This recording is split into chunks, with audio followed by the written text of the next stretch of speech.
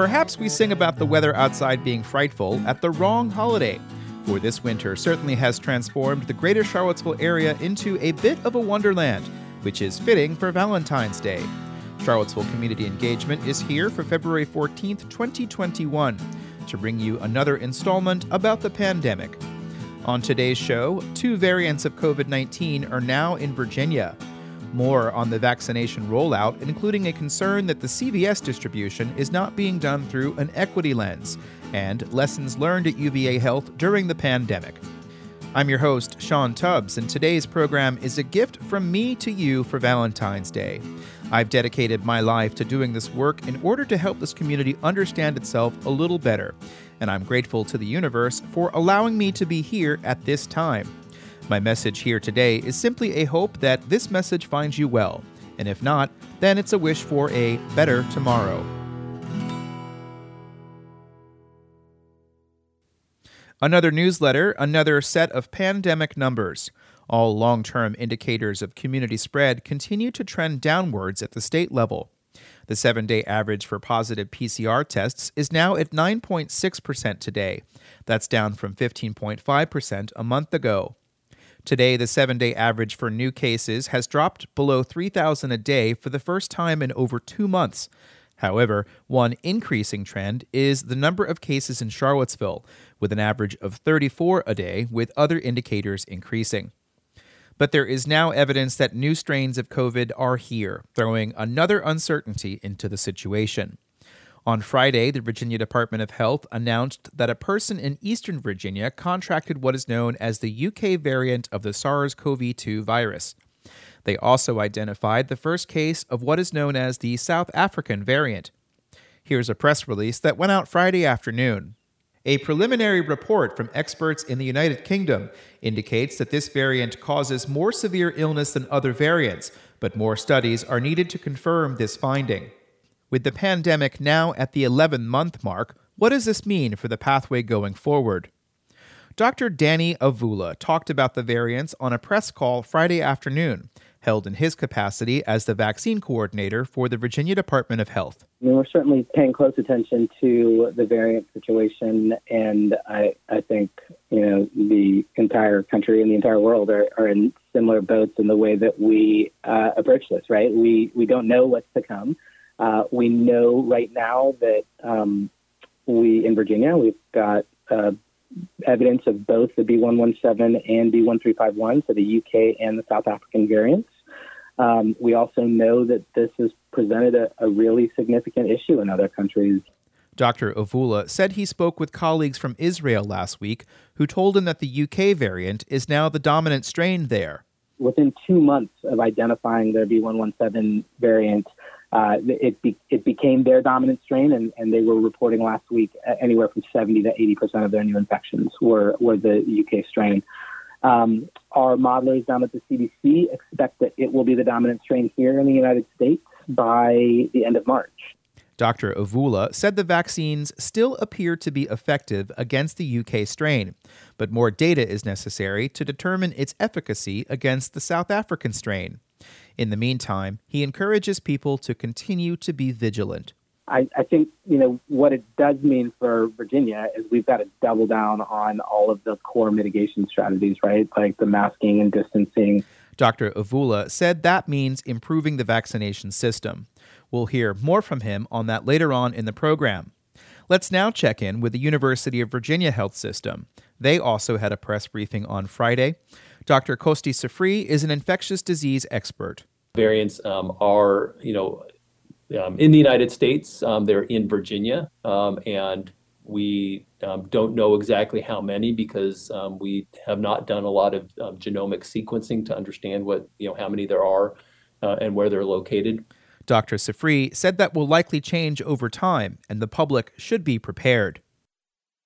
We would anticipate that we'll see them in increasing amounts. And as we know, the CDC has predicted that is what we can anticipate seeing in the upcoming months. What we understand, however, from what's occurred in Europe is that COVID precautions work. And so what we really need to do is double down and be committed to continuing to do the things that we know prevent transmission of COVID. That means washing hands, keeping distance, and continuing to wear a mask. Also on the briefing call was Kyle Enfield. He's the director of the Special Pathogens Unit at the University of Virginia Health System. Dr. Enfield has been on the front line of the fight against the virus since the pandemic began. A lot has happened in the time that we've had COVID in patients at UVA. So we had admitted our first patient March 23rd of 2020. And we have learned a lot about how to care for the patients with COVID-19. Part of that has come from clinical trials to get treatments, and part of that is the experience that comes with dealing with patients dealing with a novel virus over months. Dr. Enfield shared one lesson learned. We don't rush to intubate patients as early. What we found is that there is a group of patients that, while they require very high levels of oxygen, or what we call high flow oxygen, many of them will do very well without intubation. And the benefit to the patient is by not being put on a breathing machine, they're able to be more interactive with us as a team, more interactive with their environment. They don't require the sedative medications that can lead to a complication called delirium in the ICU. Another lesson is the use of remdesivir in patients who aren't seriously ill, as well as the use of certain steroids. In the early days of the pandemic, one of the concerns was whether there would be enough ventilators to go round. Dr. Enfield said the state helped manage an inventory. We actually have a really good strategic surplus in the state of Virginia that allows us to move ventilators from hospital to hospital from a strategic reserve. We haven't really had to touch that at all. Now the state is working to manage a limited number of vaccines from the federal government, while also dealing with a separate federal program that allocates other doses to pharmacy chains such as CVS.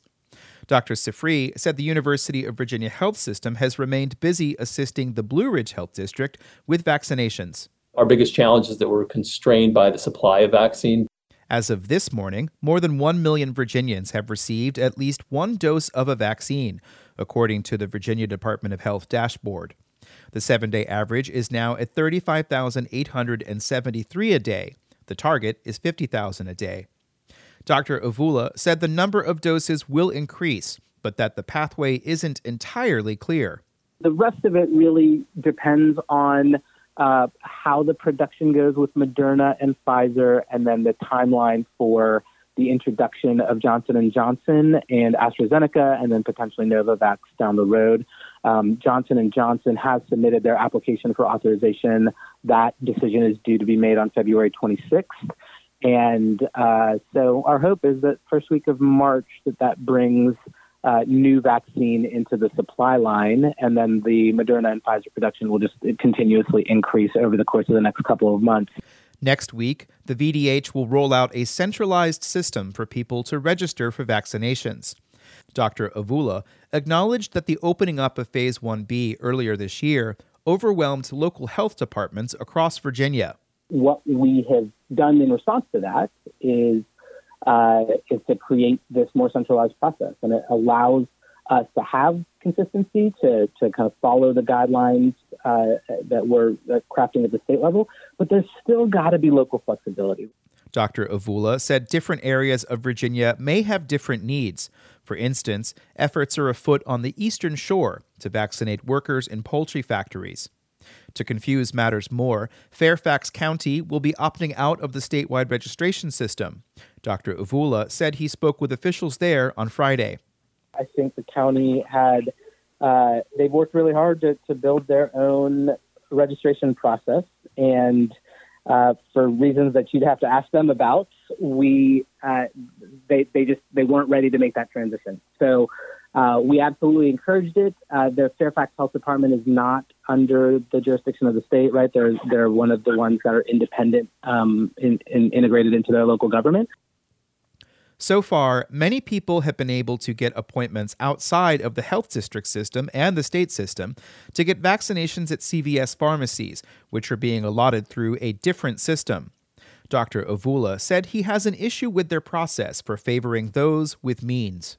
It does not allow equitable access, right? It does not take into consideration people who don't have internet access. or who don't have the ability to wake up at 5 a.m. and try to sign up, it favors those who can be mobile, right? So you have people in parts of Northern Virginia who are willing to drive to Abingdon to get an appointment. And so we need to figure something out there.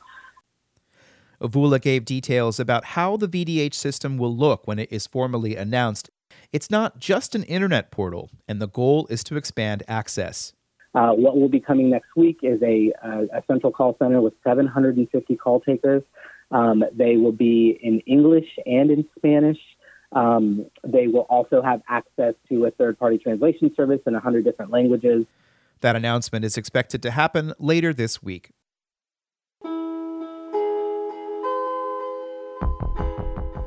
And that's it for this Valentine's Day edition on the pandemic, which of course maybe is not the happiest subject to be discussing. But of course, life is not necessarily all about happy subjects. We are here on this planet to do what we do on this planet, which is to be on this planet. And we're all on this planet together, and programs like this are intended to hopefully help us share that a little bit. I'm Sean Tubbs, your host, and this is another installment of Charlottesville Community Engagement. As soon as I hit stop on this one, I'm getting right to work on the next one, hoping to get one out for President's Day, which of course I am going to rebrand as Local Government's Day for some strange reason. Thanks for listening, and we'll be back again with another installment. Thanks for listening, and send this on to somebody else if you think that they would benefit from hearing it. If you have any questions about it, please always drop me a line. You can probably find me. I'm not that difficult to find. Thanks for listening. Talk to you soon. How many more times can I say thanks for listening? I mean, I bet you I could say it a lot.